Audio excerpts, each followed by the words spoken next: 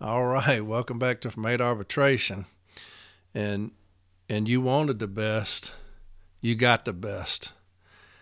Hey, do you know what that's from?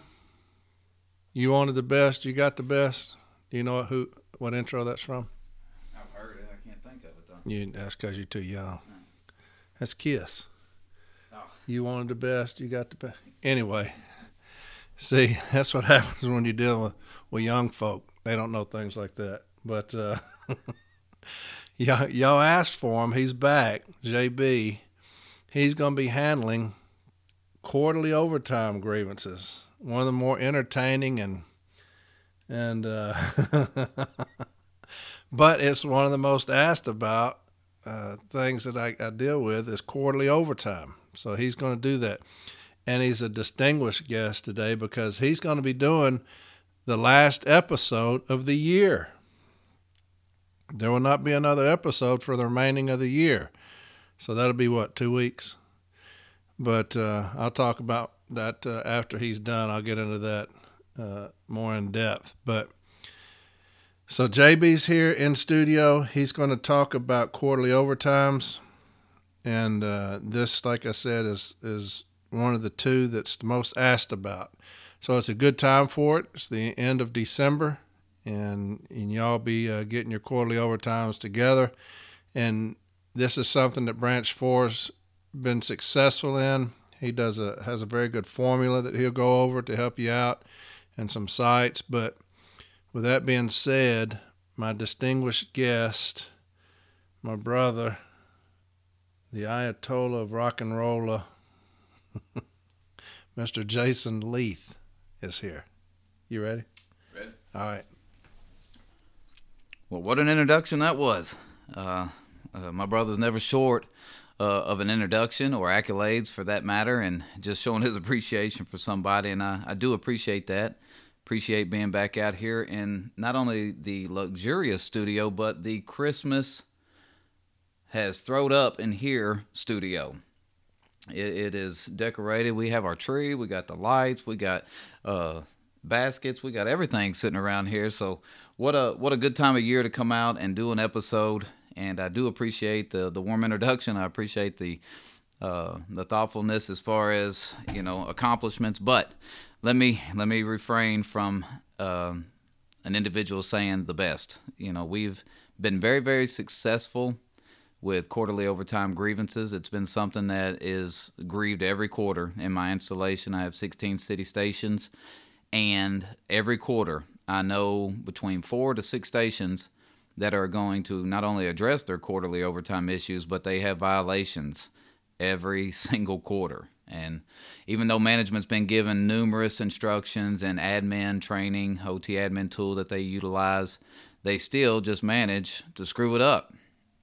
So that's also a testimony to good stewardship. Also just putting together a case file that's ready to go, and a DRT. If it goes past the formal step A, our DRT representative has been good at being able to identify the violations in our case file, and unfortunately some of those have been gone to a pre-arbitration settlement. We haven't had one go to arbitration, but numerous DRT, pre-arbitration settlements, formal step A resolutions, those things. So I believe you're as good as your last grievance. I've always tried to tell individuals I'm very humble, but in the same breath, I'm very, very hungry. I think that's a good approach for an individual, to stay humble and hungry. We're always, like I said, just as good as the last grievance, because very few times people will remember what you've done. They're always wanting to know what you're fixing to do. So that's a good approach to that. But I do appreciate the compliment and being able to come out here and speak to y'all. It is almost the end of the quarter, so it won't be long. We'll be pulling these clock rings, and we'll be distinguishing if we have an equitability issue. I want to say thanks before we get started. Allow me to say a few things. Bear with me. We're going to get to the education portion. We're going to get into our JCAM. We're going to go through how we identify quarterly equitability issues. But since I have the opportunity, I want to say thanks. And I want to say thanks to the individuals that have reached out. I have received numerous emails. I've received things from Corey sent to me, and I do my absolute very, very best. I promise you, I probably have not been able to answer every single one, and I try. I really do. If I've lost one in the wayside, please forgive me. But for those individuals that have kept in touch, and I do get a chance to respond, I do get a help to assist, I can't tell you the motivation that you give me when you email back about your decision, about your resolution, about how you was able to stop the problem. And that is the ultimate motivation, because to me, this is what all this is about. Helping other individuals to be able to fight the same fight. We are all spilling blood in the same mud. And so for an individual to reach out, to want to get the guidance, to want to get the education, and to be able to get that and utilize it, and to get a positive resolution to help them and their brothers and sisters, that is motivation tenfold. And I can't tell you how appreciative I am to be kept in that loop. I've always said on every episode, I believe, that if it just helps one individual learn something from this yokel sitting on this microphone and being able to speak, then it was beneficial to that person, and it was beneficial overall. I'd be remiss if I didn't say Merry Christmas to everybody. I would like to say Merry Christmas to my LA 25 classmates. Haven't been forgotten. We still stay in touch. We have a group text message, and I look forward to each time hearing updates from those individuals, and they're out there doing great things. And what a blessing it was to be able to not only experience Leadership Academy, but to get to know these people. I feel blessed to be able to know each and every one of them, and they're spread out all over the country. But I want to wish them a Merry Christmas. I'd also like to tell the shop stewards once again, thank you for everything that you do in this Nashville installation. Without you, none of this is possible, because they are the individuals on the workroom floor addressing and taking to task negative actions against our brothers and sisters. And I can't thank them enough for being as amazing as they are. I'll mention them by name. I have Audrey, I have Corey, I have Ron, I have Crosby, Jeremy, Hughes, Michael, Swicker, Angie, Noah, Melinda, Kevin, and DeJuan. All of them have been kicking ass for the NALC and their brothers and sisters right here in my installation. And when they file a grievance, they have put together a tremendous case file. They've given me the guts and everything that I need to put all the bows and ribbons on it at the formal Step A. And that way I know when I slide my case file across that table to management at the formal A meeting, we are effectively handing management their ass, and we're ready to get our remedy that we've requested. But without them, this would not be possible. So I can't thank y'all enough, and I wish y'all all a very special Merry Christmas. All the Branch 4 associate offices, all the stewards out there, I do not deal with them. My branch president deals with them, but I'd like to thank them as well. Wish them a Merry Christmas. My branch president, she's brand new president. This is the first year of her term, and she's done an exceptional job. I mean, she's taken over a position that was held for 16 years and picked up right where it left off, and she has done nothing but try to take it to new lengths and been astronomically amazing at what she's been doing. And so we appreciate that, her leadership and handling all our Branch 4 responsibilities and being there for each and every one of us. Without her, we'd be lost. All my brothers and sisters out there, I wish each and every one of you a very special Merry Christmas. Everybody in Nashville, everybody in the Branch 4 associate offices, and everybody out there, you loyal listeners listening. Listen, I've said this before, and I'm going to say it again. I appreciate the truck drivers.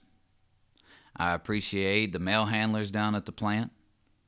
I'm thankful for the custodians that clean our buildings. I appreciate the clerks that distribute our mail in the morning. But nobody works harder than a letter carrier. Everybody from the postmaster general down owes you a thank you for the paycheck that they're sliding in their grubby pockets today. Because without us, there is no service in the United States Postal Service. Without you, there is nobody getting paid. We are the backbone of this service. We are the ones that bring home the bacon. We're the ones out there right now working in excess of 10, 11, 12, 14 hours to deliver Christmas to all over the country. But without you, none of this would be possible. Everybody owes you a thank you. And I certainly appreciate you. And I want to wish all of you a Merry Christmas and a Happy New Year. So I wanted to get that out of the way before I forgot. By the time I get done with this episode, I usually get a little long-winded, tired, and I'm ready to head out the door and get home. But I wanted to get that out of the way. So thank y'all for all of this. Also, before we get started, I just need to get something off my chest a little bit. And again, bear with me. We're definitely going to dive into it. But I'm grieving. A couple of days ago, I lost a very good friend of mine. He's a buddy, a pal. An individual that was diagnosed with cancer back in February and lost that battle a couple of days ago at the age of 45.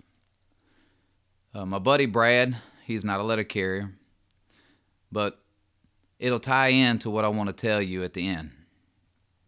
This individual, when he was diagnosed, he did not want to know how long he had to live.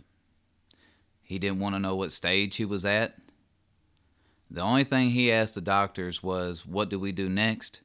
And how do we fight this? And when do we get started? That's the kind of individual Brad was. He was a very good friend of mine, and he will be deeply missed. But I wanted to talk about it because it's all I've been thinking about over the past couple days, and unfortunately, I try to think about this episode a lot and have my material ready, but it's just really clouded my brain. But it made me reflect on our friendship. I got to know Brad in 2009. His daughter, my daughter, were the same age. My daughter Emma, who I've mentioned before, who cracked the half empty, half full dilemma. They were the same age, and at the age of 4, like most parents, we took our kids to the ballpark and signed them up to play softball. Brad coached another team, and me and my buddy coached a team. Both of our daughters were the same age, and so we competed against one another for several years. All 3 of our daughters were very good softball players. They've been blessed with athletic ability, and they made all-stars, and so that gave us another opportunity to really kind of hang out and get to know each other. Until one day, the 3 of us decided we need to take our girls and expose them to a higher level competition. The 3 of us got together, decided we would have a tryout for what a lot of people call travel ball, tournament ball, but ultimately creating a team and signing them up for tournaments across the state of Tennessee to go expose them to higher level competition to try to take their game to the next level. In the spring of 2014, we had a tryout. After 5 years of friendship, getting to know one another, hanging out with each other, and really becoming good buddies, spending a lot of time vacationing from time to time, we had a tryout, and we finally submitted an 11-lady roster, is what we said. And we were very, very excited. We had a lot of great talent on this team. A lot of young ladies that I already knew from our park, but a lot of ladies come from around the county and from other surrounding counties to play with us. And so we were very excited to get started, and we signed up, and we entered, I remember, 9 tournaments that spring. We got to our first tournament, and we got shellacked. And I mean beat. And we're looking at each other stunned, because I know we have ball players that are capable of playing at this level. They were talented. They had ability. They were very good. But they weren't gelling together as a team. And we went through our bumps and bruises throughout that spring. And over the course between spring and fall, I remember Brad getting together with myself and the other coach, and he said, we've got to change what we're doing. And we discussed it. One of the ideas was, well, do we need to have another tryout? Do we need to try to look and evaluate and maybe take the 2 or 3 girls at the bottom of the roster and try to replace them with more talented girls? That was one thought. But it was Brad that said, we have the talent right here. We have what we need right here. What we have is a collective group of girls that have not perfected their respective position. We had a tryout where we took 5 girls that were capable of playing shortstop. We took 3 or 4 girls that were second basemen. And then we tried to spread them out in different positions and asked them to be an expert at that position, which they were not. They were unfamiliar with playing that position because they knew nothing about it. They had never played it. They had never experienced it. Most of these girls had never played outfield because they were so good at the infield at their recreational ball team that they never played outfield.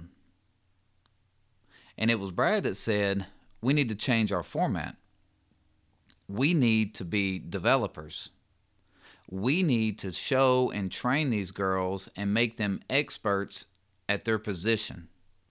And we immediately adopted that mentality that we were going to develop these girls. We were going to make them fundamentally better. We were going to push them. We were going to one-on-one train them. We were going to show them how to be the best person and athlete that they could be at their respective position. I can't tell you how many times Brad would call me up after he'd been watching YouTube. I know we went to camps together. I know we spoke to other high school coaches, even collegiate coaches. And we tried to gather as much information, as much technique training, as many drills, as much as we could gather to be able to give this to these young ladies to make them the best that they could be. We went into the fall, a brand new team. And I remember it was the 5th tournament. We started collecting wins. We started getting trophies. We hadn't made it to that elusive championship trophy yet, but we were getting the 3rd place finish or maybe the 5th place finish. And this is tournaments that consisted of 12 to 20 teams. And so we're starting to dish out some ass whippings. And I remember there was 3 teams left. There was 2 teams left to go into the championship game. We had already slipped up and lost one in a double elimination, but we have a chance to win this game to go into the championship game. And we won. And I remember going into that championship game, and we told the girls, this is your moment. This is what you've worked hard for. This is what you've applied yourself for. This is the blood, sweat, and everything that you've put in to get to this moment right here. You deserve a reward for your hard work. We went out there, and the first game, it was back and forth. Finally, about the 3rd inning, we had a breakthrough. We go up big, and I mean big. We had an explosive inning. We're up, and there's no run rule, so we're up by 9 runs. We're going into the 5th inning, and I remember this team got hot, and they got hot quick. And the next thing I know, we're 4 runs up. We're 3 runs up. We're 2 runs. Now we're 1 run up. And I remember finally getting out of that inning, and we come back, and Brad said, girls, finish what you started. And we went on to win that game. And we went on to win the next one to win our first championship. And, excuse me, his wife sent me the picture yesterday of that. And it just made me think about the hard work that we put into it. But I remember what Brad said to the young ladies after the game. And it's got 2 points that tie in. One, these are 10-year-old girls, by the way. But I remember him looking at these young girls, and he said, anytime you got your foot on your opponent's throat and you got them down, don't you ever, ever give them an opportunity to get up. Don't ever take off the gas. And I remember them girls looking up like, Coach Brad, wow, animated, but it's so true. We, as representatives, can never, ever take our foot off management. And I don't mean that in a violent sense. I mean that we have got to always be about that battle, and when we got them down, keep them down and keep them there. And that's what he was trying to illustrate to the young girls. When you got an opponent down, you keep them there. But second, what I take away from my buddy and what I always remember him for is he was about trying to teach somebody to be the best that they could be at what they wanted to be. And I think about Corey's State of the Union address, and I think about our respective duties. And if there's a listener out there that's in a prominent position, a leader in their branch, it is our due diligence, it is our responsibility to make sure that we are always paying it forward, that we are doing everything and anything, not only for the membership, but for the up-and-comer. That's going to keep the cycle rolling. That is what's going to help protect brothers and sisters, is by paying it forward to the individual that's behind us. The people that came in front of me, bless them. Bless Corey for taking the time out to give me whatever he could give me. My MBA's office for helping me with whatever they could help me with. My branch president for helping me with whatever I could help. My DRT representative for keeping me informed what he's seeing at that. Always constantly paying it forward and helping us be the best that we can be. Education is what this is about. It will always be what it's about. That's what Brad was about, is educating these young ladies on perfecting their position, and we got to perfect the individuals that want to learn. Because guess what? They don't teach this shit in grade school. You can't sign up for handbooks and manuals at 4th block. It don't exist. The only way we learn is by educating ourselves, but other individuals help educating us and getting the training that we need to be the most effective badass that we could possibly be. I appreciate y'all listening to that. It was on my mind. My buddy will definitely be missed. Way too young at 45. But he was definitely about that action as far as doing anything he could to help somebody else. And that's the message and the tie-in to this story. Well, that wasn't too bad. I appreciate y'all hanging with me. That was off the subject, 20-something minutes there, but I do appreciate it. So let's get into it, because I know y'all want to know. Corey has told me, again, I'm not a social media butterfly, so I do not see anything other than what he sends me, or I may get from time to time via email. But he's told me Quarterly Overtime has been requested numerous times. Now, before I get started with Quarterly Overtime, I want to kind of preface this, that this is how I do it. This is not the only way to do it. If you already have a method, or your branch has a method, or your president has given you a method to use and it's been effective, then by all means, that's an effective method for you.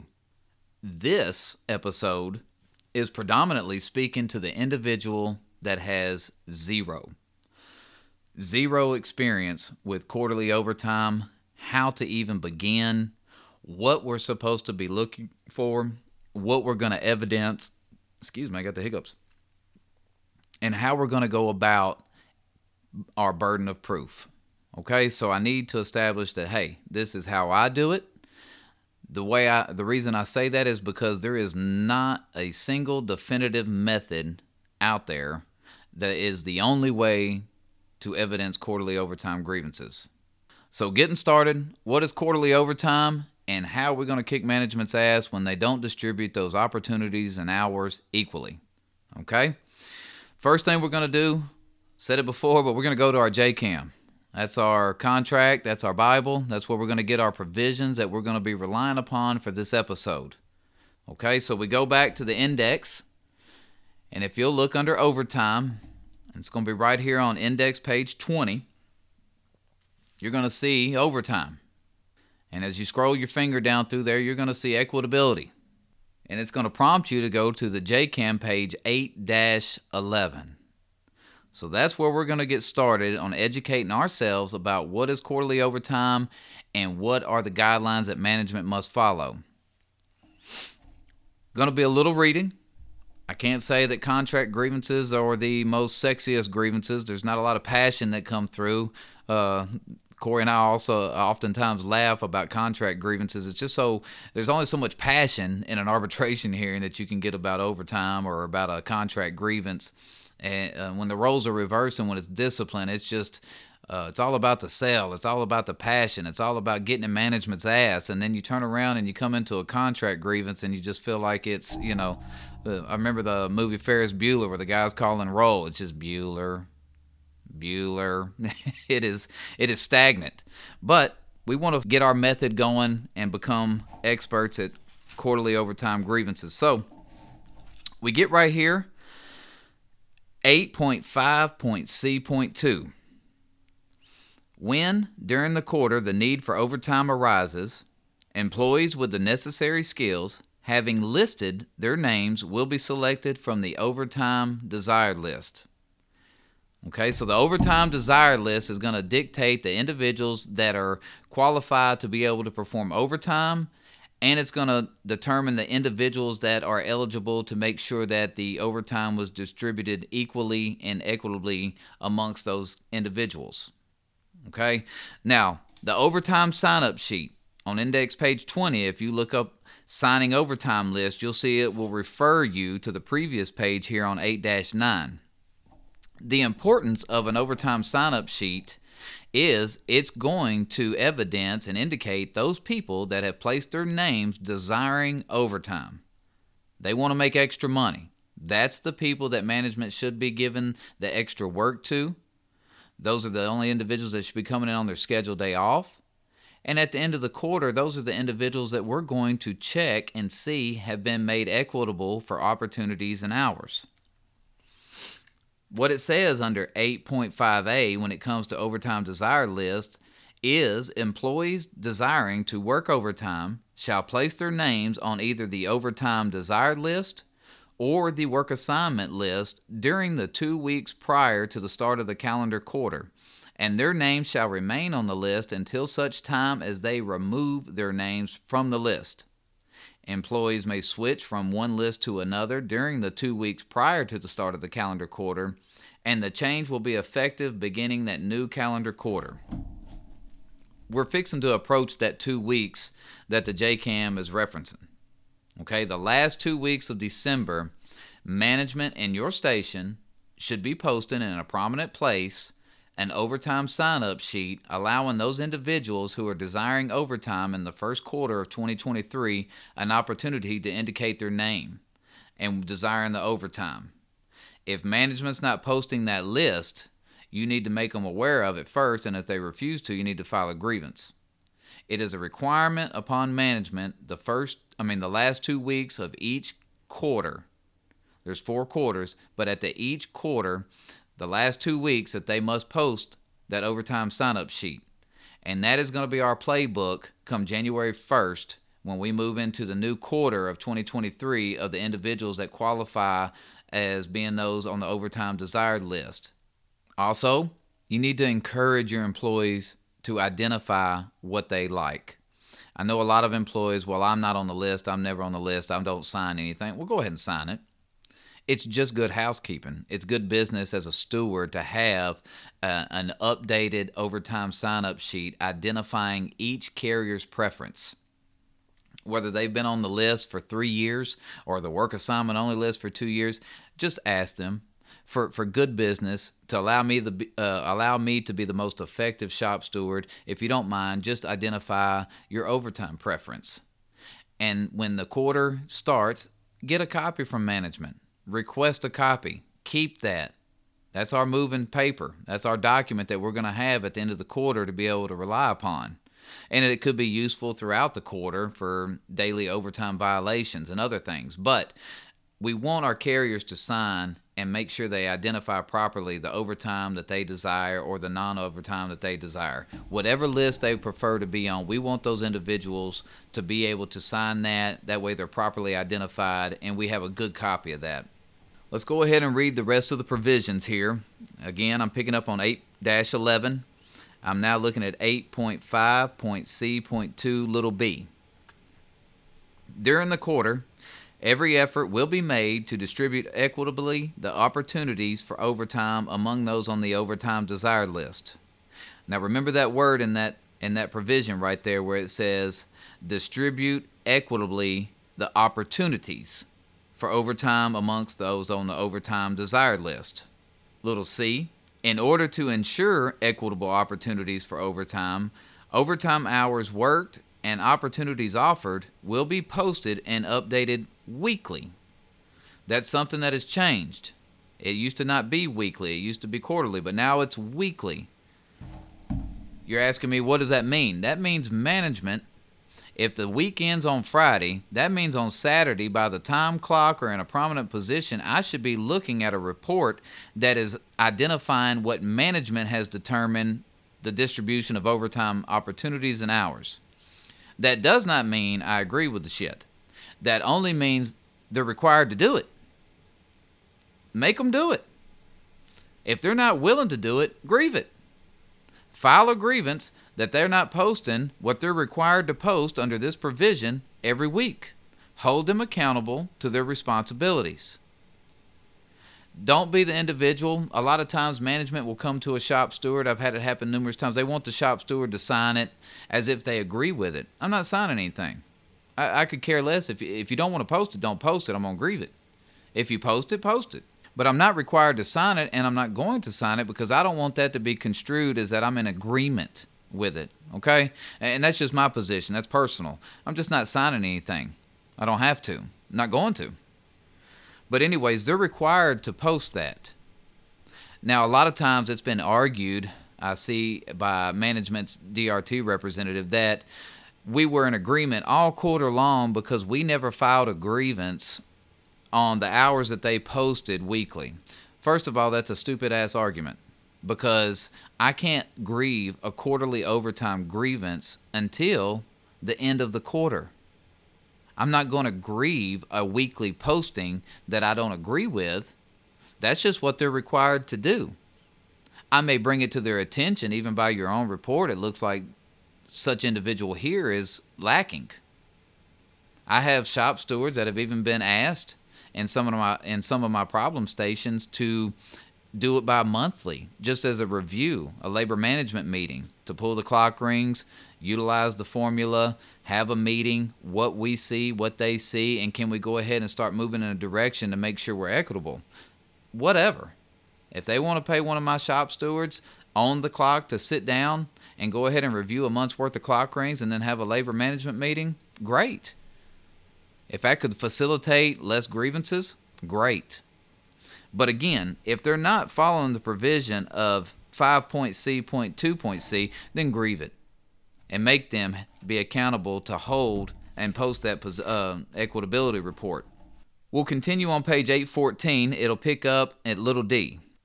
Recourse to the overtime desired list is not necessary in the case of a letter carrier working on the employee's own route on one of the employee's regular scheduled days. Little e. All overtime hours worked by and all opportunities offered to employees on the overtime desired list, regardless of whether the overtime/opportunity is on or off the employee's own route, will be considered and counted when determining quarterly equitability. How many of y'all out there are thankful for that shit? I can't tell you how thankful I am for that. That language right there is directly from an MOU. It was a task force before that, but that MOU come out in 2017, I believe, M document 1886, that changed quarterly overtime only considering overtime worked off an individual's own assignment.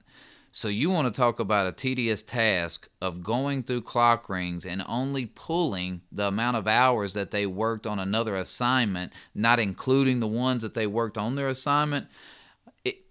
Monumental change. Great change. Made things tremendously easier when it come down to counting up the hours as far as equitability. Little f. Only overtime hours worked or opportunities offered beyond 8 hours on a holiday or designated holiday will be considered and counted when determining equitability. That's a key provision, okay? And what that provision means is there's two ways a letter carrier can be scheduled. They can be scheduled in accordance with Article 8, and they can be scheduled in accordance with Article 11. when a carrier works their scheduled day off, which is also identified as the holiday scheduling for an adjusted holiday. Let's just use President's Day, or no, Martin Luther King Day. We'll use Martin Luther King Day in January coming up, is a Monday. So that Saturday is going to be the adjusted holiday in the holiday scheduling. Carriers will be scheduled in accordance with with Article 11 for that Saturday prior to Martin Luther King Day. An individual that comes in that Saturday and that's his or her scheduled day off, those 8 hours do not count towards equitability. Only the hours over 8. Now, for all other carriers, it'll be the same. The first 8 hours is their regular schedule. Overtime after 8 would be counted. The scheduled day off carrier is making 8 hours of overtime at the overtime rate, but it's not counted towards equitability. I hope that makes sense. It's so hard to illustrate things without a visual. But the day prior to the holiday schedule, only hours worked over 8 count towards equitability. My scheduled day off is Saturday, temporarily, but it's Saturday. So if I come in and work my scheduled day off, and let's say I work 10 hours, that is not 10 hours towards the quarterly. That's only 2 hours towards quarterly equitability. The first 8 is in accordance with Article 11. The second 2 is in accordance with Article 8 towards equitability. Okay, cool. All right, so those are the provisions that outline quarterly equitability. 8.5.C.2, little a through F. It's going to start on page 8-11 of the JCAM. It's going to run through 8-14. Okay, so now we got the provisions. Now let's talk about that paragraph I wanted to go back to in little b. During the quarter, every effort will be made by management now. Every effort by management will be made to distribute equitable the opportunities for overtime amongst those on the overtime desired list. You'll see in your JCAM right below that block, it talks about equitable distribution of overtime opportunities. Seniority does not govern the availability of overtime work for those letter carriers who wish to work overtime. Okay, seniority does not prevail as far as who gets to work overtime. Nor is overtime distributed on a rotating basis. Rather, Article 8.5.C.2 provides that for those carriers who sign the overtime desired list, overtime opportunities must be distributed equitably, meaning fairly. This does not mean that actual overtime hours worked must be distributed equally. But below that, we're going to get into National Arbitrator Bernstein's ruling on what management must do in determining an equitable distribution of overtime. It's going to be the number of hours of overtime as well as the number of opportunities must be considered. Now, why is that? And I'm stealing this right out of his award, but that's because if I was given 10 8-hour opportunities and another individual was given 10 1-hour opportunities, well, the opportunities were fair, right? Both of us had 10. But who's going to be the happy camper? The guy that's got 80 hours of overtime while this guy's got 10 hours of overtime. One guy was given 10 8-hour opportunities while the other individual was only given 10 1-hour opportunities. There's going to be a huge difference there. So we must consider not only the opportunities being distributed equally, but also the hours must also be distributed equally. Now, I know Corey said it many times, I'll say it again, hate reading, but this is very much a part of why and what we must be educated on in the equitable distribution of overtime opportunities plus hours. So we're going to look at National Arbitrator Bernstein's ruling in case number C-6364. I'm not going to read the entire award, but I want to get into the award and go over it. On page 1 of the award, it states, in all 5 cases, the union grieved that the service at various specific locations had failed to discharge its contractual obligation to distribute overtime opportunities equitably. The union based its contention on quarterly overtime distribution reports showing a substantial disparity in overtime hours worked between the various carriers on the overtime desired list. For example, the union claimed a contractual violation because the report for the quarter ending March 31st, 1982 at the Mesa Center, California station showed that the lowest carrier on the list worked only 9 hours of overtime in the quarter, while the carrier at the other extreme worked 83.38 overtime hours during that same period. The union sought compensation for every carrier who worked less than the median number of overtime hours. He goes on to state, therefore, the parties agreed to submit the cases to national arbitration solely for resolution on a single issue, which they have stipulated as, does the following statement represent a correct interpretation of the contract? The number of opportunities offered, not hours worked, is the criterion to determine equitable distribution of overtime to employees on the overtime desired list. The parties also agreed that after resolving this single issue, the arbitrator is to remand these cases back to the parties for further factual exploration and consideration. He goes on then to state, Article 8.5.2.c, the only difference in this one is C, like I said prior, used to be updated quarterly and now is required for them to post and update weekly. The union argues that basic standard in the contract is equitability, which means justice and fairness. Moreover, subparagraph C of Article 8.5.C.2 specifically refers to both hours worked and opportunities offered. The service claims that the language of the agreement is unambiguous and only requires it to distribute overtime opportunities equitably without any consideration of hours worked. Moreover, it contends that it cannot distribute available overtime hours evenly because of wide fluctuations in delivery needs and personnel availability. Also, considerably flexibility of assignment works to the benefit of both the service and the carriers. So here they are supposed to make every effort and they're complaining. What the hell do these individuals have to complain about? The biggest fear that they have in their entire workday is a wheel may blow out on their chair. But yet they can't do the basic of things and distribute overtime fairly. Arbitrator Bernstein goes on to give some great examples here in a second. But it goes on, the service claims that subsection C of Article 8.5.C.2 is intended merely to produce information and not to affect the clear criterion in subsection B.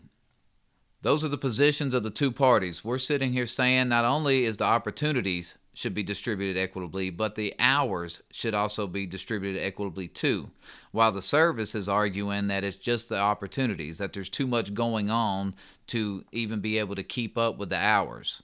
They've been given so many tools at their disposal, but they still can't utilize them to help do the basic necessities of their job by making every effort. Don't forget that sentence, that they will make every effort to distribute opportunities equitably. In his discussion, the arbitrator agrees with the union that the number of the opportunities offered should not be the principal criterion to determine the correctness of the distribution of overtime to the employees on the overtime desired list. So right out of the gate, he shoots their shit down.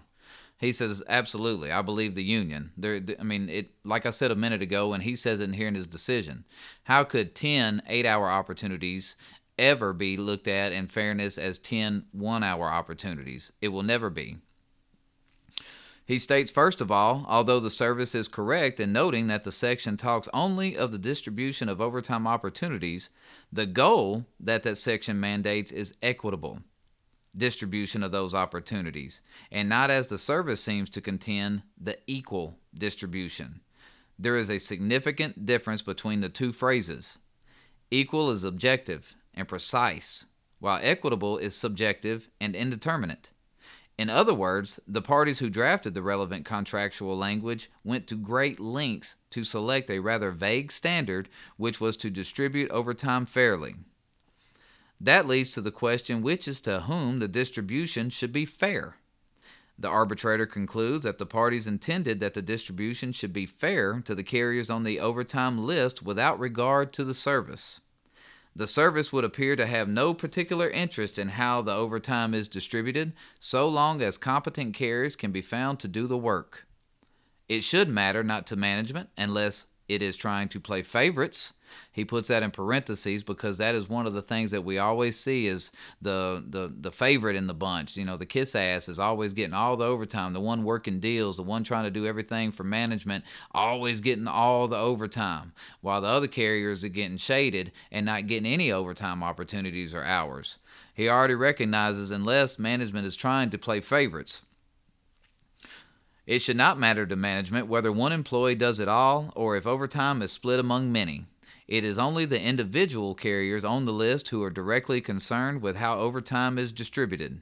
Therefore, the contract must be construed as setting forth as the goal to which the service should strive in distributing overtime opportunities, that it should make every effort to make that distribution appear to be fair from the standpoint of the carriers who appear on the list. That list again. We want a good overtime sign-up sheet identifying each individual that is signed up for that quarter desiring overtime. Okay? This leads to the next question, which is what distribution of overtime hours would be fairest to these carriers? To answer that question, the arbitrator asked himself why the carriers placed their names on the overtime desired list in the first place. And I'll summarize the next portion. Obviously, we put our name on the overtime desired list to make some money. We sure didn't put our name on the overtime desired list to walk more miles, or to hang out longer away from our family or from our friends, or just to see more routes. We put our name on the list because we want to fatten that check a little bit, right? We want to bring home some more money. That's why we put our name on the list, and we expect that pot of money to be distributed equally. The fairest way to distribute a pot of gold is to cut it equally amongst the individuals. The ultimate resolution of the question posed is relatively straightforward. Under Article 8.4a, overtime pay is earned on the basis of hours worked. Therefore, if the hours of overtime worked or offered are divided equally, the resulting pay earned or available to be earned should also be substantially equal. On the other hand, there is no substantial correlation between relative number of overtime opportunities offered and overtime compensation. Here again, it states what I was telling you. One carrier could have gotten 10 8-hour overtime opportunities, while another was awarded 10 1-hour assignments. The first carrier would have been able to earn 8 times as much as the second. All other things being equal, no one other than the first carrier would regard the result as fair or equitable. This conclusion also provides a possible explanation for Article 8.5.C.2.C. That section sets out a procedure to check on the manner in which the service is actually distributing overtime to make sure that the service is trying to be equitable.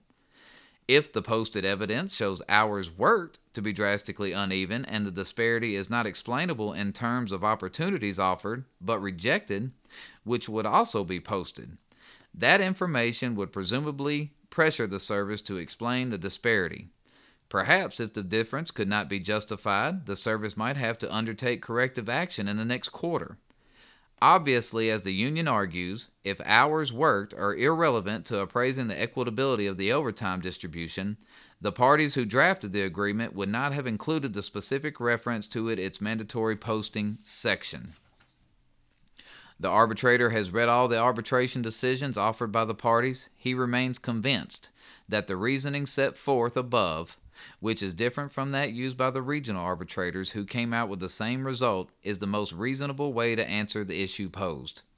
The arbitrator holds that it is not a correct interpretation of Article 8.5.C.2.C to conclude that the number of opportunities offered, not hours worked, is the criterion to determine equitable distribution of overtime to employees on the overtime desired list. So that is why when we're investigating quarterly overtime grievances, we're looking for two things.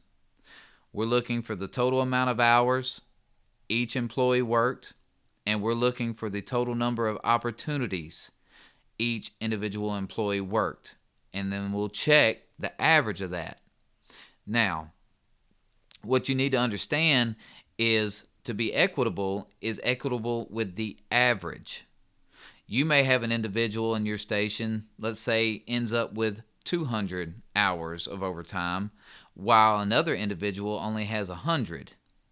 The remedy is not to bring the 100 individual up to 200.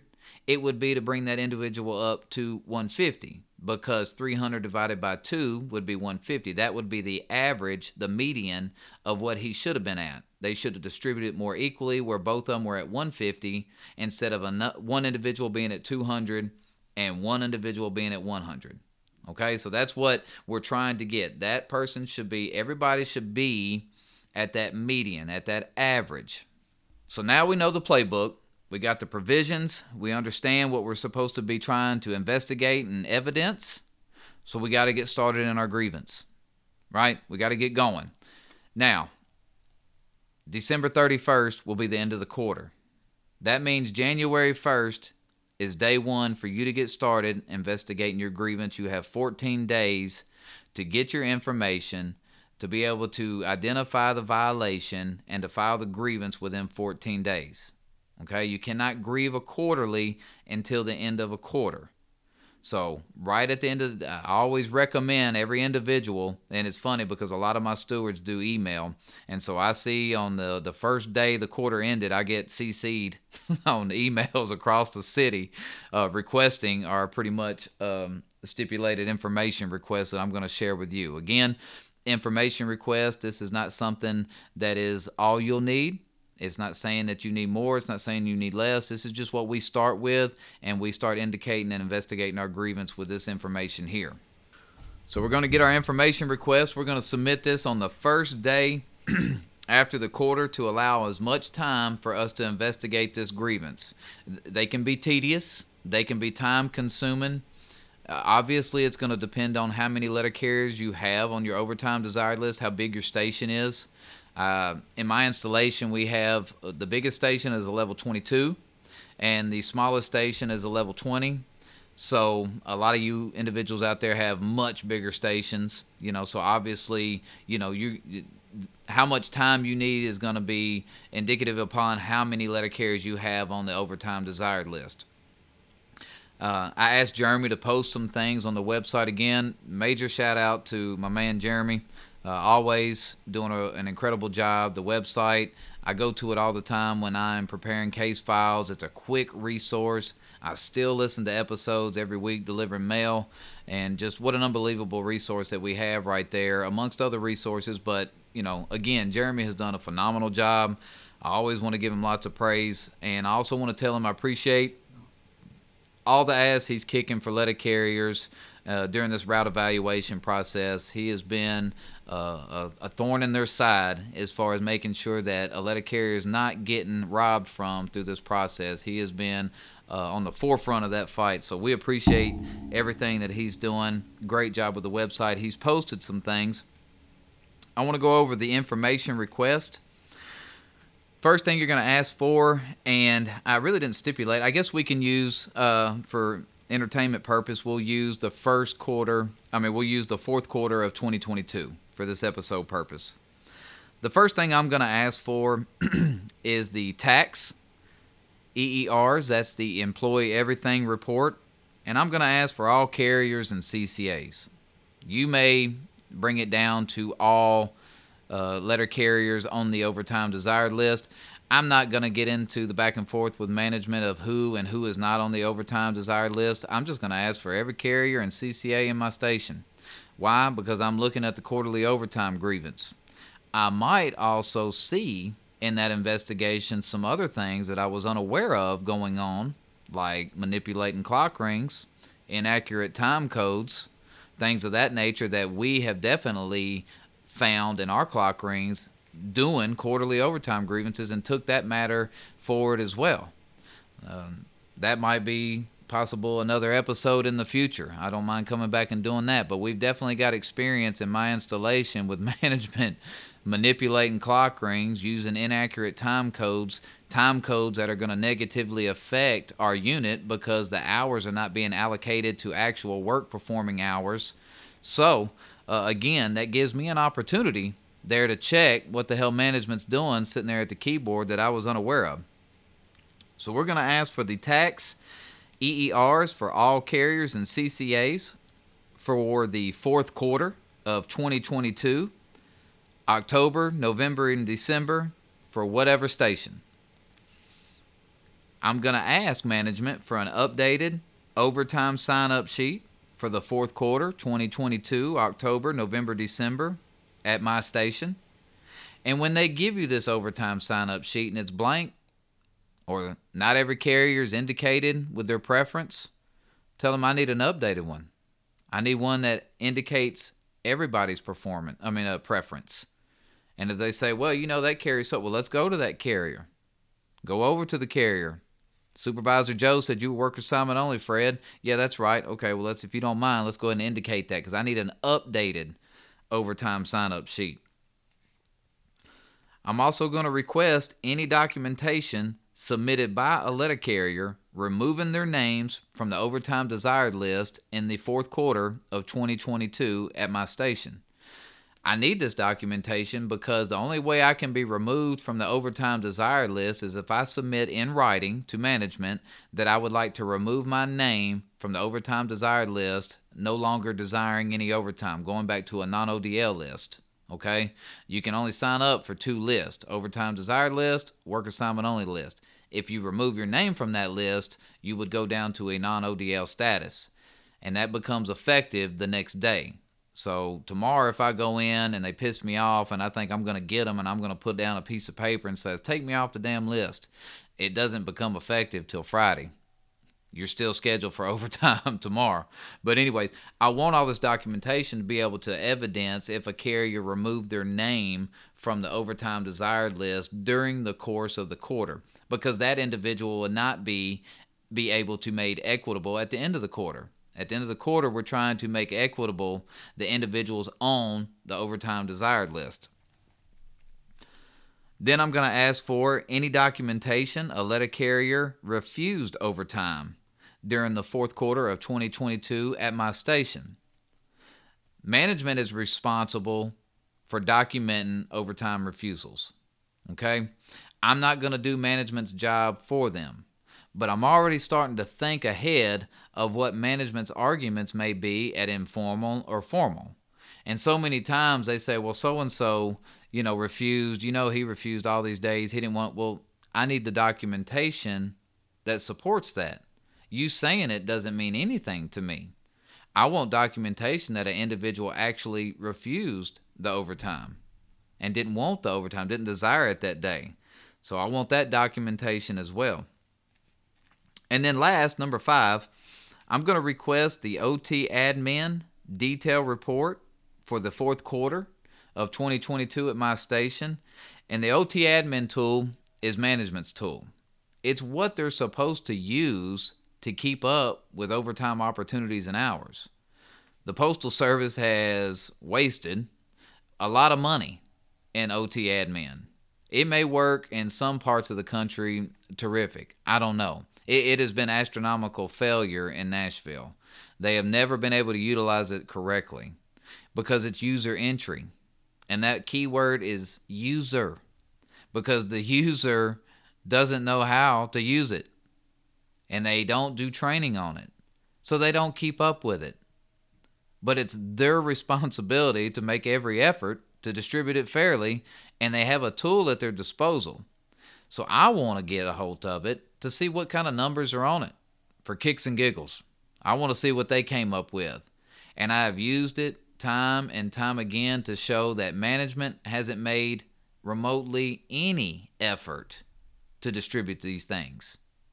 And a lot of times I've been able to show that they're not even inputting the data correctly in here. So anything that I can show that management has miserably failed their obligation, I know I'm going to support my burden. I know the clock rings are clock rings, right? Data's data. I'm going to get my hours. I'm going to get my opportunities. But in my mind, I'm thinking, what is management going to be using? What is their arguments? You always should be playing devil's advocate. Number one, first and foremost, we should be supporting our burden. right? That's a contract case. It's a requirement. We have to. But in the meantime, I'm thinking, what's management going to argue? And I want to combat it. I want to hit it. I want to go ahead and cut their legs off and get rid of those arguments for them. Limit those arguments. That way, when I get to the formal Step A table, I got minimal work left. I'll see what they have to offer. I'll look at their contentions. I'll make any adjustments, any amendments right there at the table. If we spend 8 hours looking at one grievance, that's fine. We're going to do it right here. You're going to do it in front of me, and I'm going to look at yours right in front of me. But I want to use their tool against them if I can. So I'm going to request it so I can get my hands on it. I recommend requesting this information via email.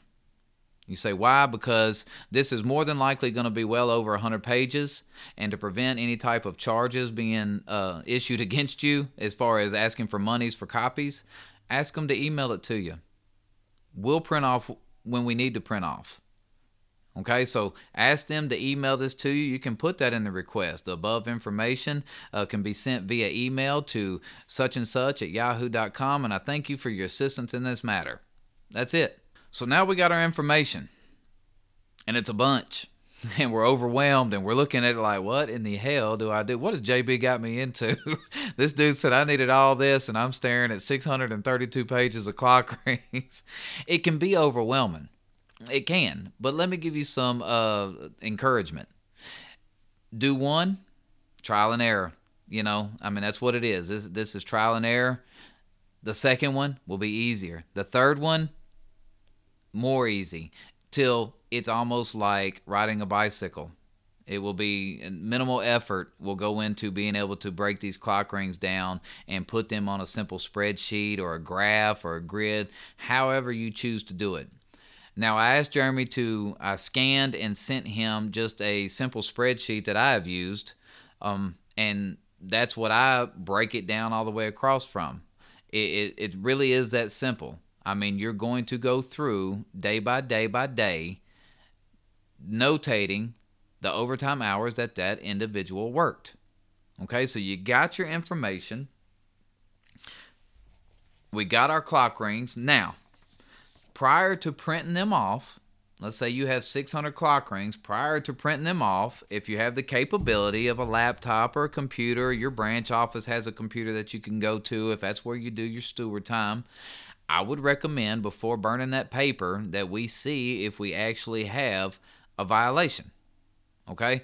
Before we go doing all this work, the first thing we need to do is get our average overtime hours and our average opportunities and see if there was even a violation. Once we prove a violation, once we investigate and indicate that, then we'll start putting our case file together, printing things off, and going forward with our position. If you look at my grid, it is as simple as looking at a clock ring, and I'll use JB for instance. I took the carriers' names off the grid. I just numbered them 1, 2, 3, and 4. And then this was a smaller station, a level 20 in my installation. But we had Mr. Unlucky. Mr. Unlucky ended up being short at the end of the quarter. But it is as simple as following across there. If you'll see, on Friday the 1st, this individual worked 8.91 clicks. And you say, what's a click? Click is how our time is done. We're done in hundreds. So 8 hours and 91 clicks is what this individual worked. When you're looking at a clock ring, and this is very difficult to do just to talk to you, but I asked Jeremy also to post hours codes. You need to be knowledgeable about a clock ring. I've told you in the past, and I believe it's posted on the website, how to analyze a clock ring. And those hour codes are in that, but he also just posted for quick reference the actual hour codes. What you're going to see on a clock ring for an individual that worked 8 hours and 91 clicks is you're going to see 05200 colon 8 hours and 91. And then right beside that, you're going to see 053 0.91 clicks. So the total hours they worked was 8 hours and 91 clicks. The overtime was 053 91 clicks. So I'm going to take my pencil, or if I'm doing this on a computer, I got a grid, I'm going to write down 91 clicks. I'm going to go day by day by day for that individual carrier until I notate every hour of overtime that letter carrier worked in the 3 months of the quarter. And then I'm going to go to the second individual, and I'm going to notate from the first day of the quarter all the way across to the last day of the quarter every hour that individual worked. Now you say, what if the individual was on leave? What if he had choice vacation plans? He was gone for a week. Well, obviously that individual was not available, right? I mean, he's on vacation. He wasn't available for overtime, so he shouldn't be awarded an opportunity for overtime. So the way I go about it, the way I do it, after I go all the way through each letter carrier, from the first day of the quarter to the very last day of the quarter, I add up the total amount of hours each individual worked. So in my example, you'll see in the attachment I gave Jeremy, letter carrier 1 ended up for this quarter, worked 124 hours and 78 clicks of overtime. That was his total number. Letter carrier number 2 worked 162 hours and 57 clicks of overtime. It keeps going down. Number 3, 140 hours and 74 clicks. Number 4 worked 128 hours and 93 clicks. And then Mr. Unlucky only worked 98 hours and 71 clicks. So we see a discrepancy there in the hours. But it's not just hours. It's overtime hours and overtime opportunities. So we have to check the opportunities as well. Now again, this is how I do it. Might not be how you do it. Might not be how your branch does it. You may find another method. This is the method that I've been using for 5 years, and it's been successful, and I haven't went away from it. I also want to point out real quick in tax, when you're looking at these clock rings and you're looking at 600 pages worth, your eyes are going to go crazy. Okay, I'm just going to go ahead and tell you, everybody out there that's done this is shaking their head. Hell yeah, they burn. They need to be bloodshot by the time you're done, but they will. You're going to see things. Make sure you're reading them properly. 056 sick leave sometimes sticks out, and you write it down because you just see 056 and, 3 hours or 2, or an hour, and you write it down as mistaking that as overtime. Don't do, make sure that you're looking at it correctly. Also, a scheduled day off will throw you for a loop too, because on a scheduled day off, you may look down and you see 052 8 hours, and you think, well, they didn't work any overtime that day. Well, you have to look beside it because you're going to see 053 8 hours, and if they worked any penalty, you're going to see 043, and you're going to see that penalty time. So on a scheduled day off, it may just show 052 8 hours, but you say, well, they didn't work any overtime. I'll write down 0. Well, no, they actually worked 8 hours. It's right beside it at 053, okay? When you pull clock rings, remember what I'm telling you right here. Look at it, get familiar with it, and in that way, it'll become more familiar with it. Also, if you have Adobe on your computer and you pull these clock rings and you're using Adobe to view them, a quick method that I like to use is I Control F, Control Find, and I type in the individual's name, and that way it'll skip to that individual's name all the way through all those clock rings, and I don't have to scroll, I don't have to keep looking. I can just constantly be hitting the next button so it goes to that individual and speed things up. So that's a tip as well. If you have that capability, I understand not everybody does, but if you have that capability of viewing your clock rings in Adobe, Control F, view those there, type in the employee's name, it'll go to that person. You can immediately start notating the individual's overtime hours, click next to get to the next page, and then you hit next again. It will skip all the way to the next pay period and bypass all the carriers in between. So it's very beneficial, very helpful. Sorry, I jumped ahead, but so we're back to the opportunities portion. We've already determined that Mr. Unlucky is below the average because when you add all these total hours up, it came up to 655 hours and 73 clicks. These 5 individuals worked that quarter. If you divide that by 5, you will come up with 131 hours and 15 clicks. That's the median. That's what we're saying Mr. Unlucky's short. I told you earlier, it's not the 162. That's not what we're trying to get Mr. Unlucky up to, the top dog. We're trying to get Mr. Unlucky back to the median, the average in the middle. And the average would have been 131 hours and 15 clicks. So now we need to check the opportunities to make sure he had opportunities to be able to earn that much hours. If he wasn't at work or refused so many hours, there might be an indication or evidence that he wasn't even available for all those opportunities and be a mitigating factor to how much overtime he actually should have earned during the course of the quarter. So if you look back at my grid, and again, this is my grid, there is no one stipulated manner on how to do this. This is what I came up with. This is what was passed down to me, matter of fact, and how I was taught. And this is what I took forward, but I understand it. But if you'll look, when you look from left to right, you'll see the hours. You'll also see notations of NA, that they were not available. They might have refused overtime that day or couldn't work overtime, submitted a leave slip for no overtime, maybe doctor's appointment. Maybe they called out sick. Obviously, an individual that called out sick would not be available for overtime that day. If they had choice vacation plans and took a week off, they would not be available for those days. So they would not have an opportunity for that. Okay? So, going across from left to right, every time an individual worked overtime was an opportunity.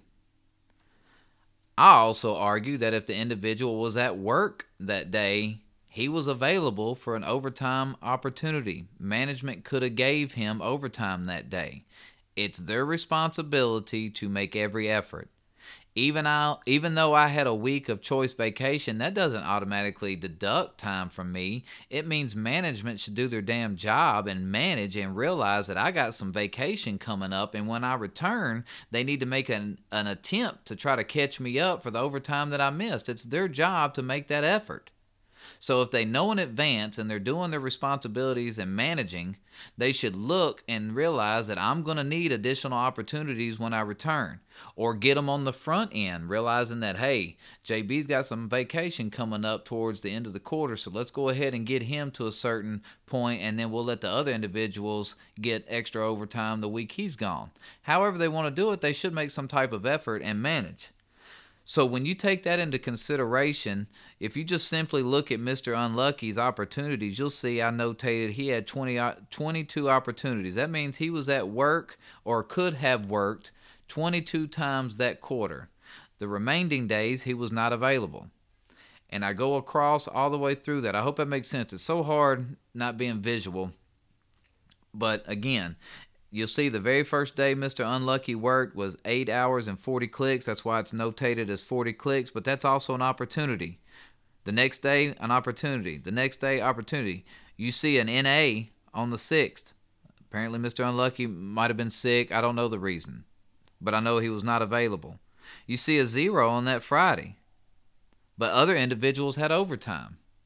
Well, that was an opportunity for them to give Mr. Unlucky some overtime. Okay, so he had an opportunity to work. Management just didn't give him the opportunity to do it. So I'm going to do that for each month. It's going to add up. I'm going to look across my grid, my graph, and I'm going to count how many times that individual could have had overtime opportunities, and then I'm going to notate that out to the side. And just like my hours, after I've done each of the months, all three, I'm going to add those three numbers together. He had 22 in April, 20 in May, and 23 in June, which tallied up to 65 total opportunities for the quarter to perform overtime.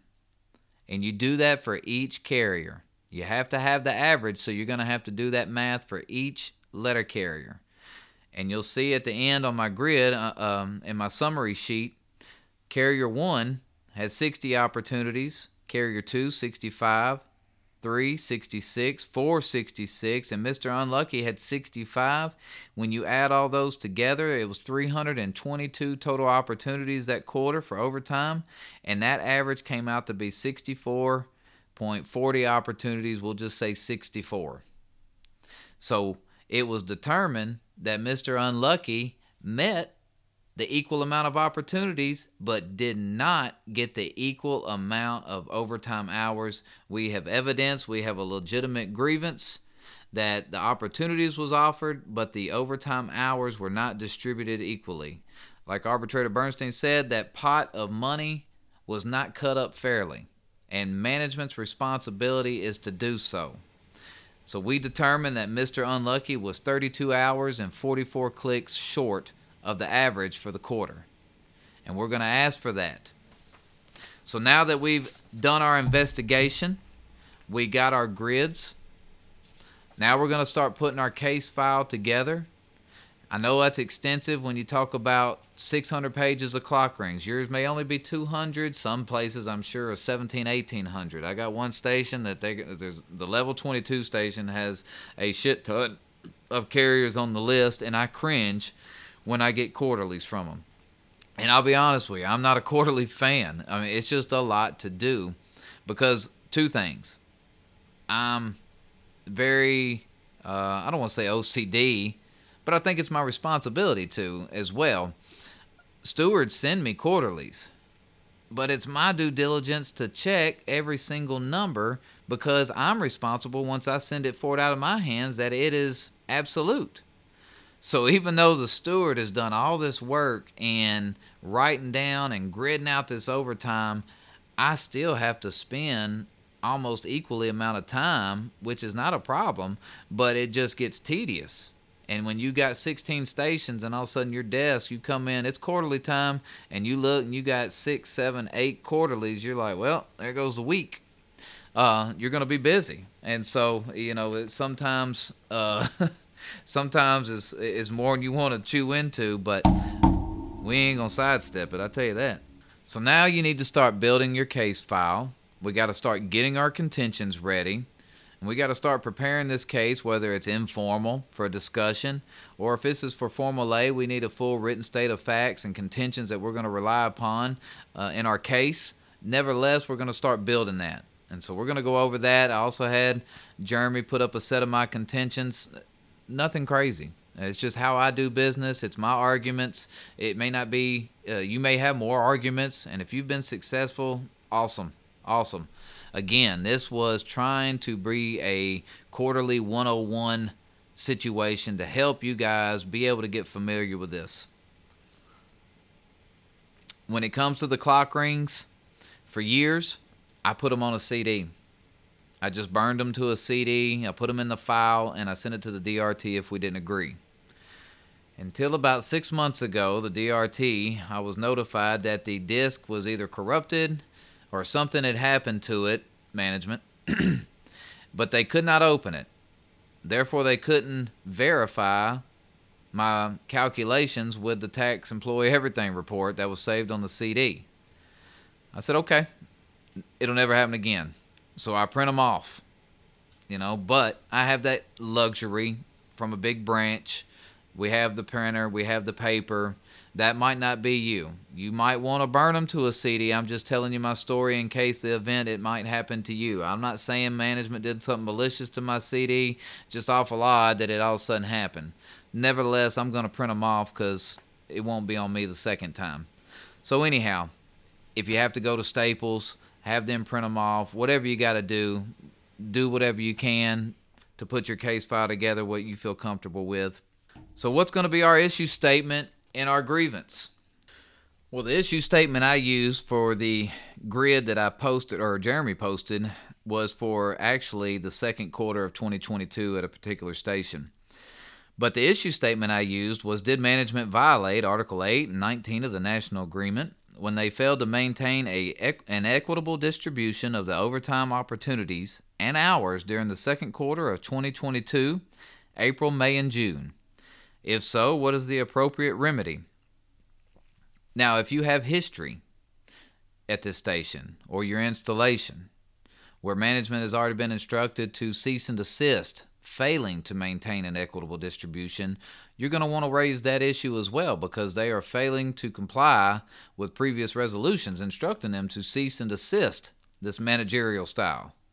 So in this particular case, I did have previous resolutions in my installation and this particular station, so I wanted to go ahead and add that issue statement.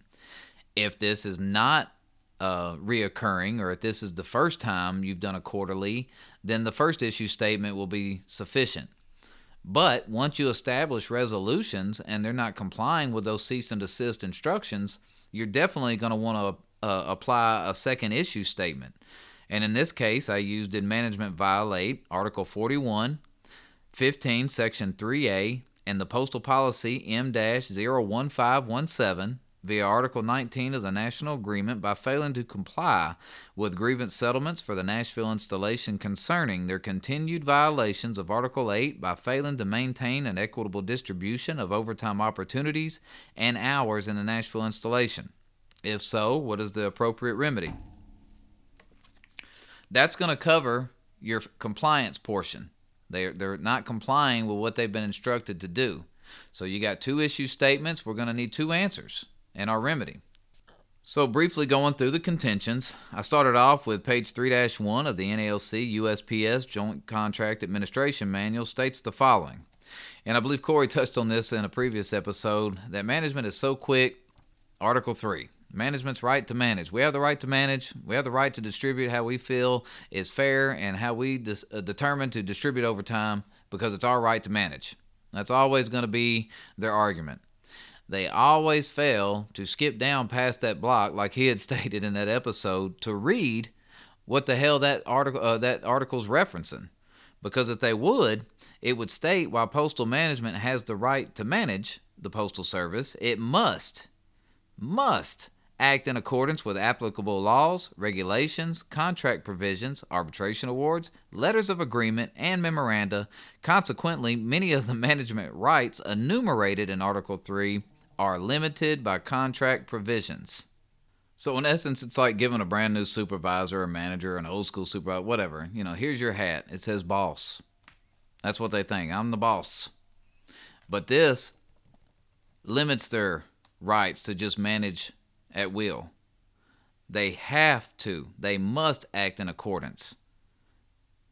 So I started my contentions off that they did not. I contended that management not only has the right to manage, but more so a requirement to manage within the provisions of our national agreement and consistent with the applicable laws and regulations.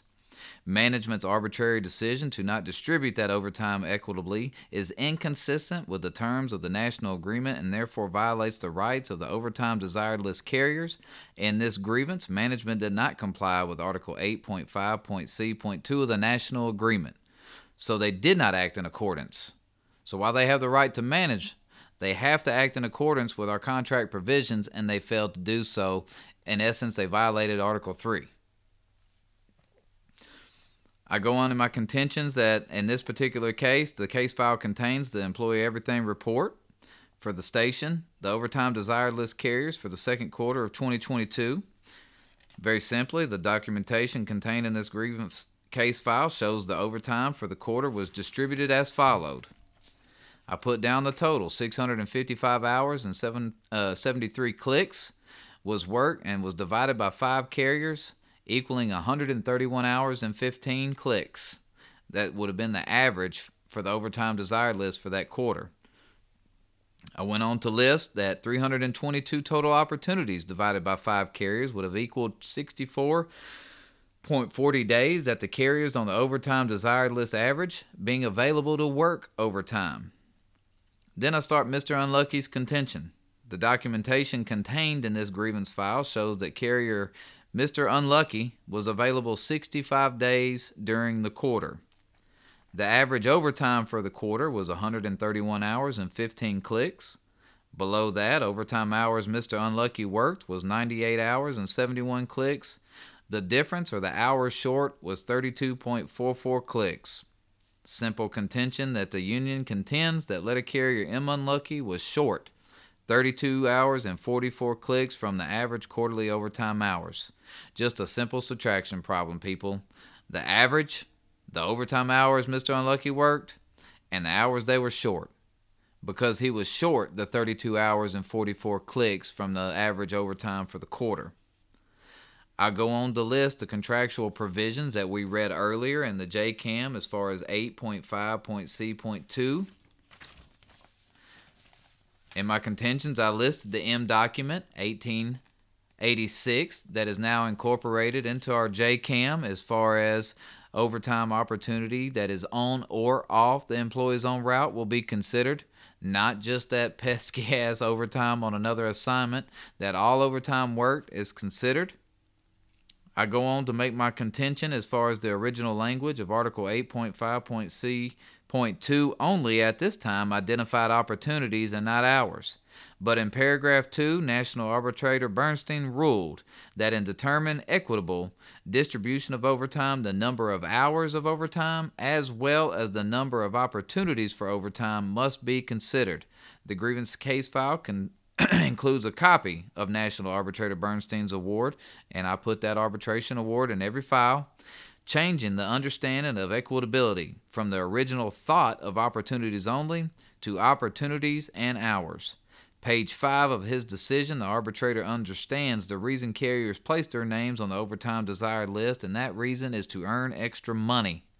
Page 6 gives an illustration of unfair and disparate equitability of overtime. We talked about that. 10 8-hour opportunities versus 10 1-hour opportunities. Only the guy getting the 80 hours would ever consider anything fair, while everybody else is looking at him like, well, you peace. You can review these contentions. They go on to go through some other provisions. Now, overtime and annual leave or sick. Management always wanted to throw up in my face, well, the carrier had annual leave the day before his scheduled off day, so therefore we couldn't use him on his scheduled off day. Or that, JB called out sick on Friday and his scheduled day off Saturday, so, we couldn't use him on Saturday. Well, there's an M document out there that I come across that I include in my contentions, and I even gave it to Jeremy to post, but I think it is combative to their argument. Because M document 00124 states, local management will in the future, whenever possible, contact the employee who were on sick leave or annual leave the day prior to their non-scheduled day when overtime duties are available for those employees. So I contend that, and I challenge management to provide where they actually tried to contact these individuals. Don't tell me that they couldn't have an opportunity for overtime because they were on annual or sick the day prior to their non-scheduled day, but you didn't fulfill any obligation to try to ask them if they would like to work overtime. You just want me to automatically deduct from that employee. I'm not going to automatically deduct from the employee because you haven't evidenced or proven that they were not available. They just were simply on annual leave or sick leave the day prior. So you're not going to persuade me to deduct an opportunity or hours from the employee because they were on sick leave or annual leave the day prior. So that M document's powerful to combat their argument as far as overtime and annual leave. There are exceptional situations. We may excuse ourselves from mandatory overtime. The JCAM goes into this detail, exceptional situations. And it'll just simply state that this language is intended to serve as a guideline for local management in excusing employees from overtime work because of exceptional situations. Consequently, the 4 examples listed in the parentheses are illustrative of these kinds of cases to which management should give full consideration in excusing employees from overtime. All right. Arbitrator Sylvester Garrett held in his case that reflects an intent to confer relatively broad discretion on local management to excuse employees from overtime work for any one of the number of legitimate reasons based on equity. So, again, management must make every effort. If we have exceptional situations that arise during the course of the quarter, then management should make sure that later in the quarter or previously in the quarter, they're giving us opportunities to perform overtime for equitability purposes. It's their job to keep up with it. That's why they're also required to post it weekly so we can review it. Doesn't mean we agree with it, but at least maybe it could be a conversation piece as in, look, your own documentation is showing disparity. Or I see that you've notated an individual has declined opportunities. I'm going to talk to that individual and see if that's actually so. If I look up there and I see the report says JB declined 5 overtime opportunities, well, I'm going to take that to task. I haven't declined anything.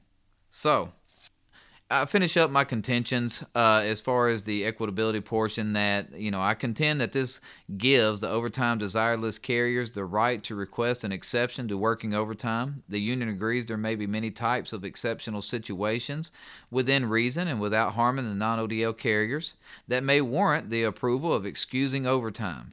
Management still has that obligation of documenting those requests, and that request must come from the carrier and not generated by management in order to circumvent the equitability clause in Article 8.5.C.2 of the National Agreement. Additionally, the union contends that if an overtime desired list carrier was on leave during the quarter, it does not make them unavailable for additional overtime after they return from leave, or from management contacting employees while on leave to offer overtime duties on their non-scheduled day to maintain that equitability. I'm taking them to task. I'm trying to cut off their arguments. The union contends if management would have offered additional hours each day to an overtime desired list carrier when they return from leave, then those hours could have been made up throughout the quarter in which that carrier wasn't on leave or working overtime.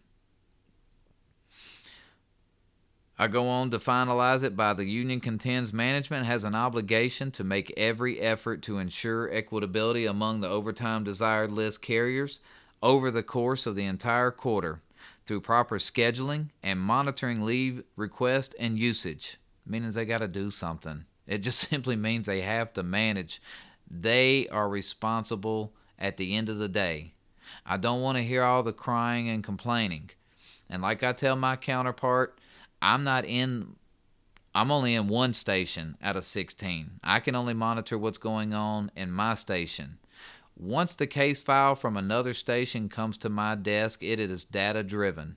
If I've requested these documents that we talked about earlier as far as them removing themselves from the ODL or refusing overtime, and the case file is devoid of those things, the data is the data. Clock rings are data driven.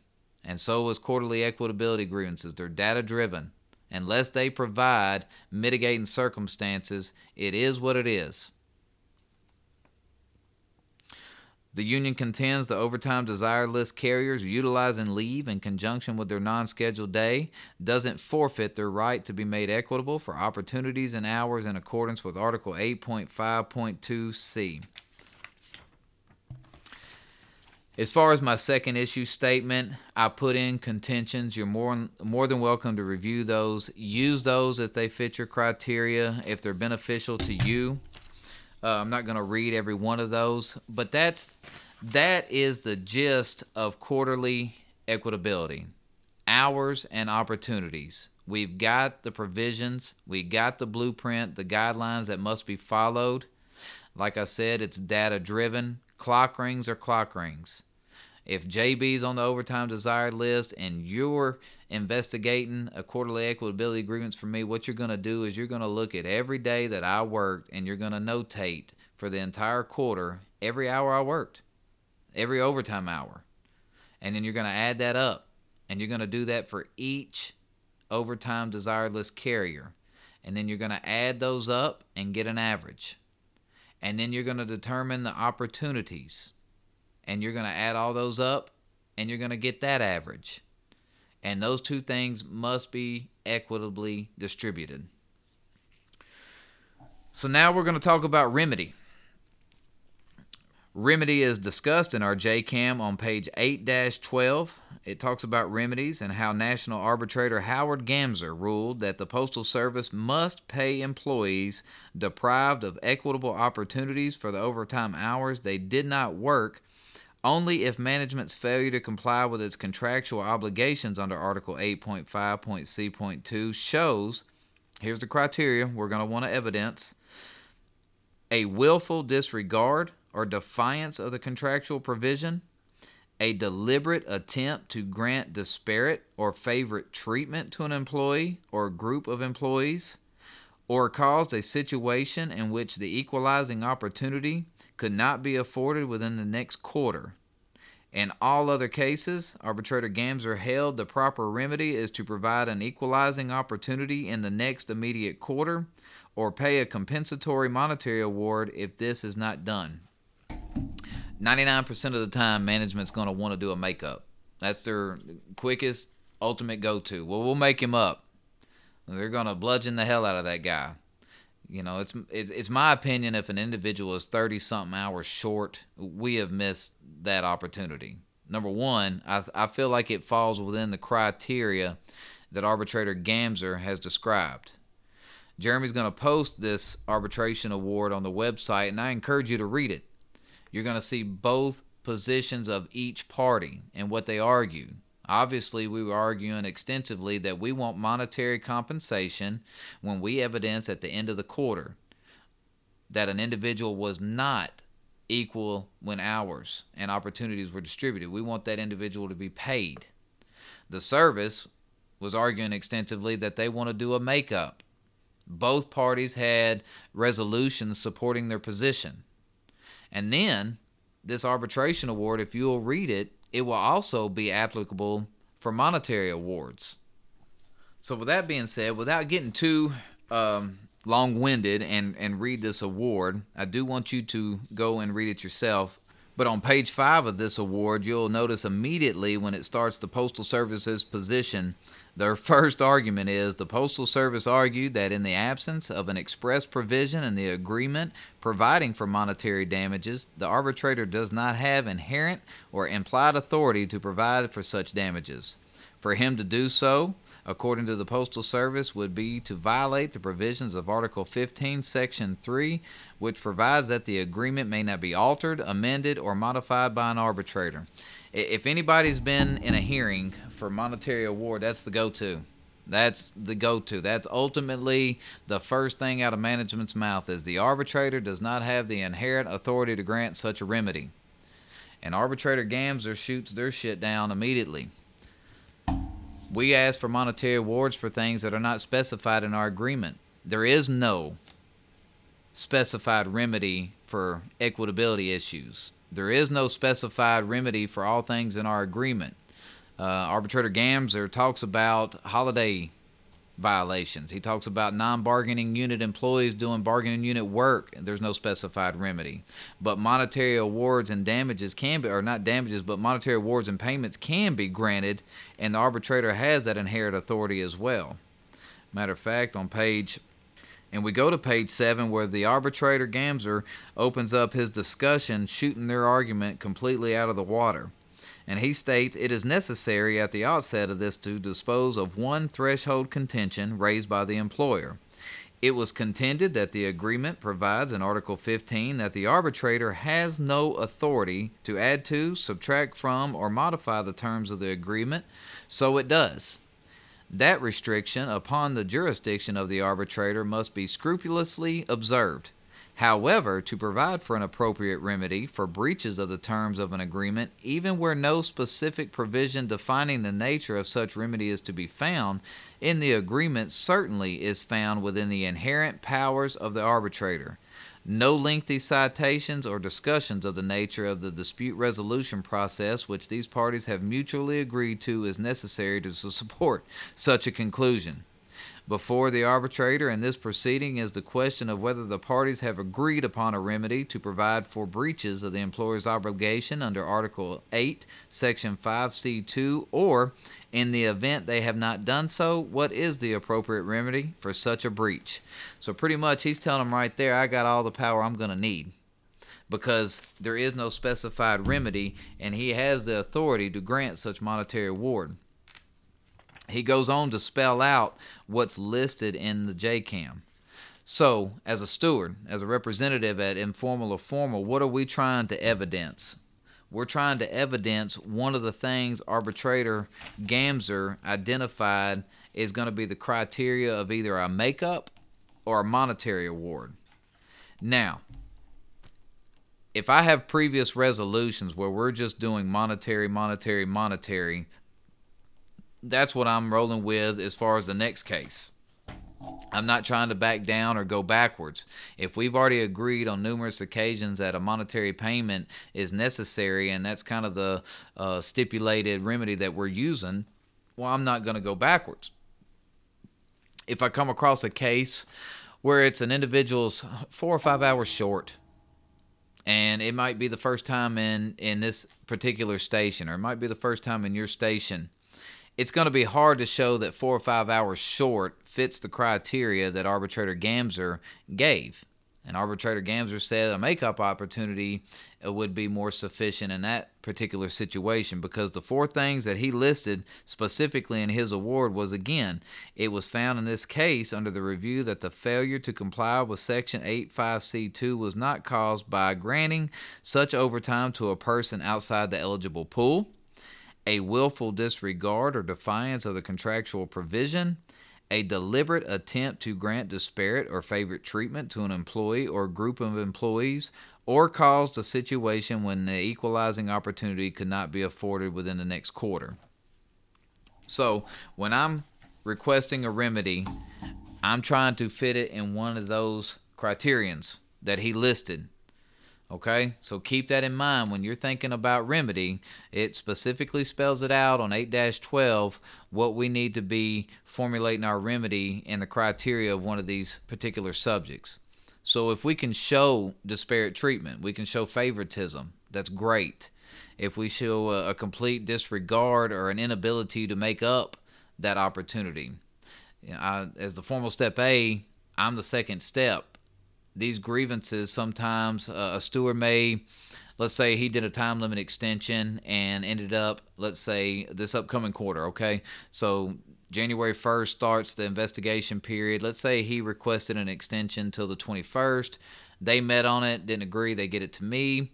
It's sitting, I have 16 stations, so I get relatively 15 to 25 grievances a week. It may be about number 30, 35. So short story long, it may be the middle of February, end of February before I meet with my formal A counterpart on it. Well, there's not going to be an opportunity in that quarter for that individual to be equalized. So I'm going to argue that he just go ahead and be compensated, because management should have probably agreed to a makeup opportunity prior at the informal step A level, and then that may be inappropriate there. Let's finish this up, people.